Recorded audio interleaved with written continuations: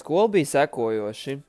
Tā kā franču licejā, kuras pirms tam mācījos, nav tālmācības, mani vecāki mēģināja atrast tālmācības skolu, un viņi atrada 84.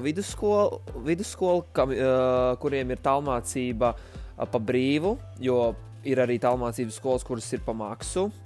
Un tad es tur piereģistrējos un pieteicos, un tad es biju ieskaitīts viņu sistēmā.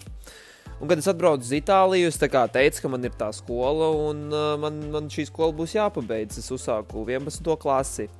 Bet lieta, ko man nepateica, ja pateica, es varbūt labi nesapratu, ir tas, ka man arī bija jāiet Itāļu skolā vietējā, jo Itālija ir tādi noteikumi, kad kamēr tev nav 18 gadi, un tu gribi dzīvot Itālijā, vai nu tev ir jāmācās, vai jāstrādā.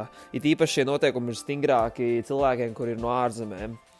Un pirmajā gadā, kas ir pagājuši gadu, es gāju skolā 3 vai 4 reizes nedēļā. Tā pavisam Itālijā skolā iet 6 reizes nedēļā, arī sestdienās. Bet es nevarēju katru dienu iet, jo man vajadzēja arī laiku manai tālmācībai, kas priekš manis bija svarīgāka. Jo itāļu skolā es, manuprāt, vairāk gāju tikai tāpēc, lai iemācītos ātrāk itāļu valodu.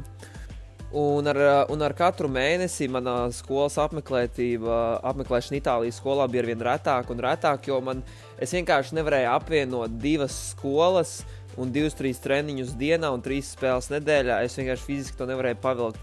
Es parunāju ar menedžeri, un sākumā pirmo reizi, kad es mēģināju, tas bija neveiksmīgi, jo viņi teica, ka tādi ir noteikumi.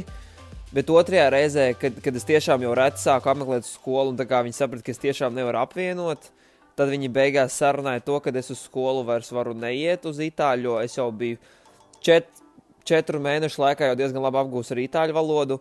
Un cik es saprotu, tagad man joprojām, kad man vēl nebija 18, bija tā, ka es joprojām biju pieskaitīts šai skolai, bet vienkārši es uz viņu negāju.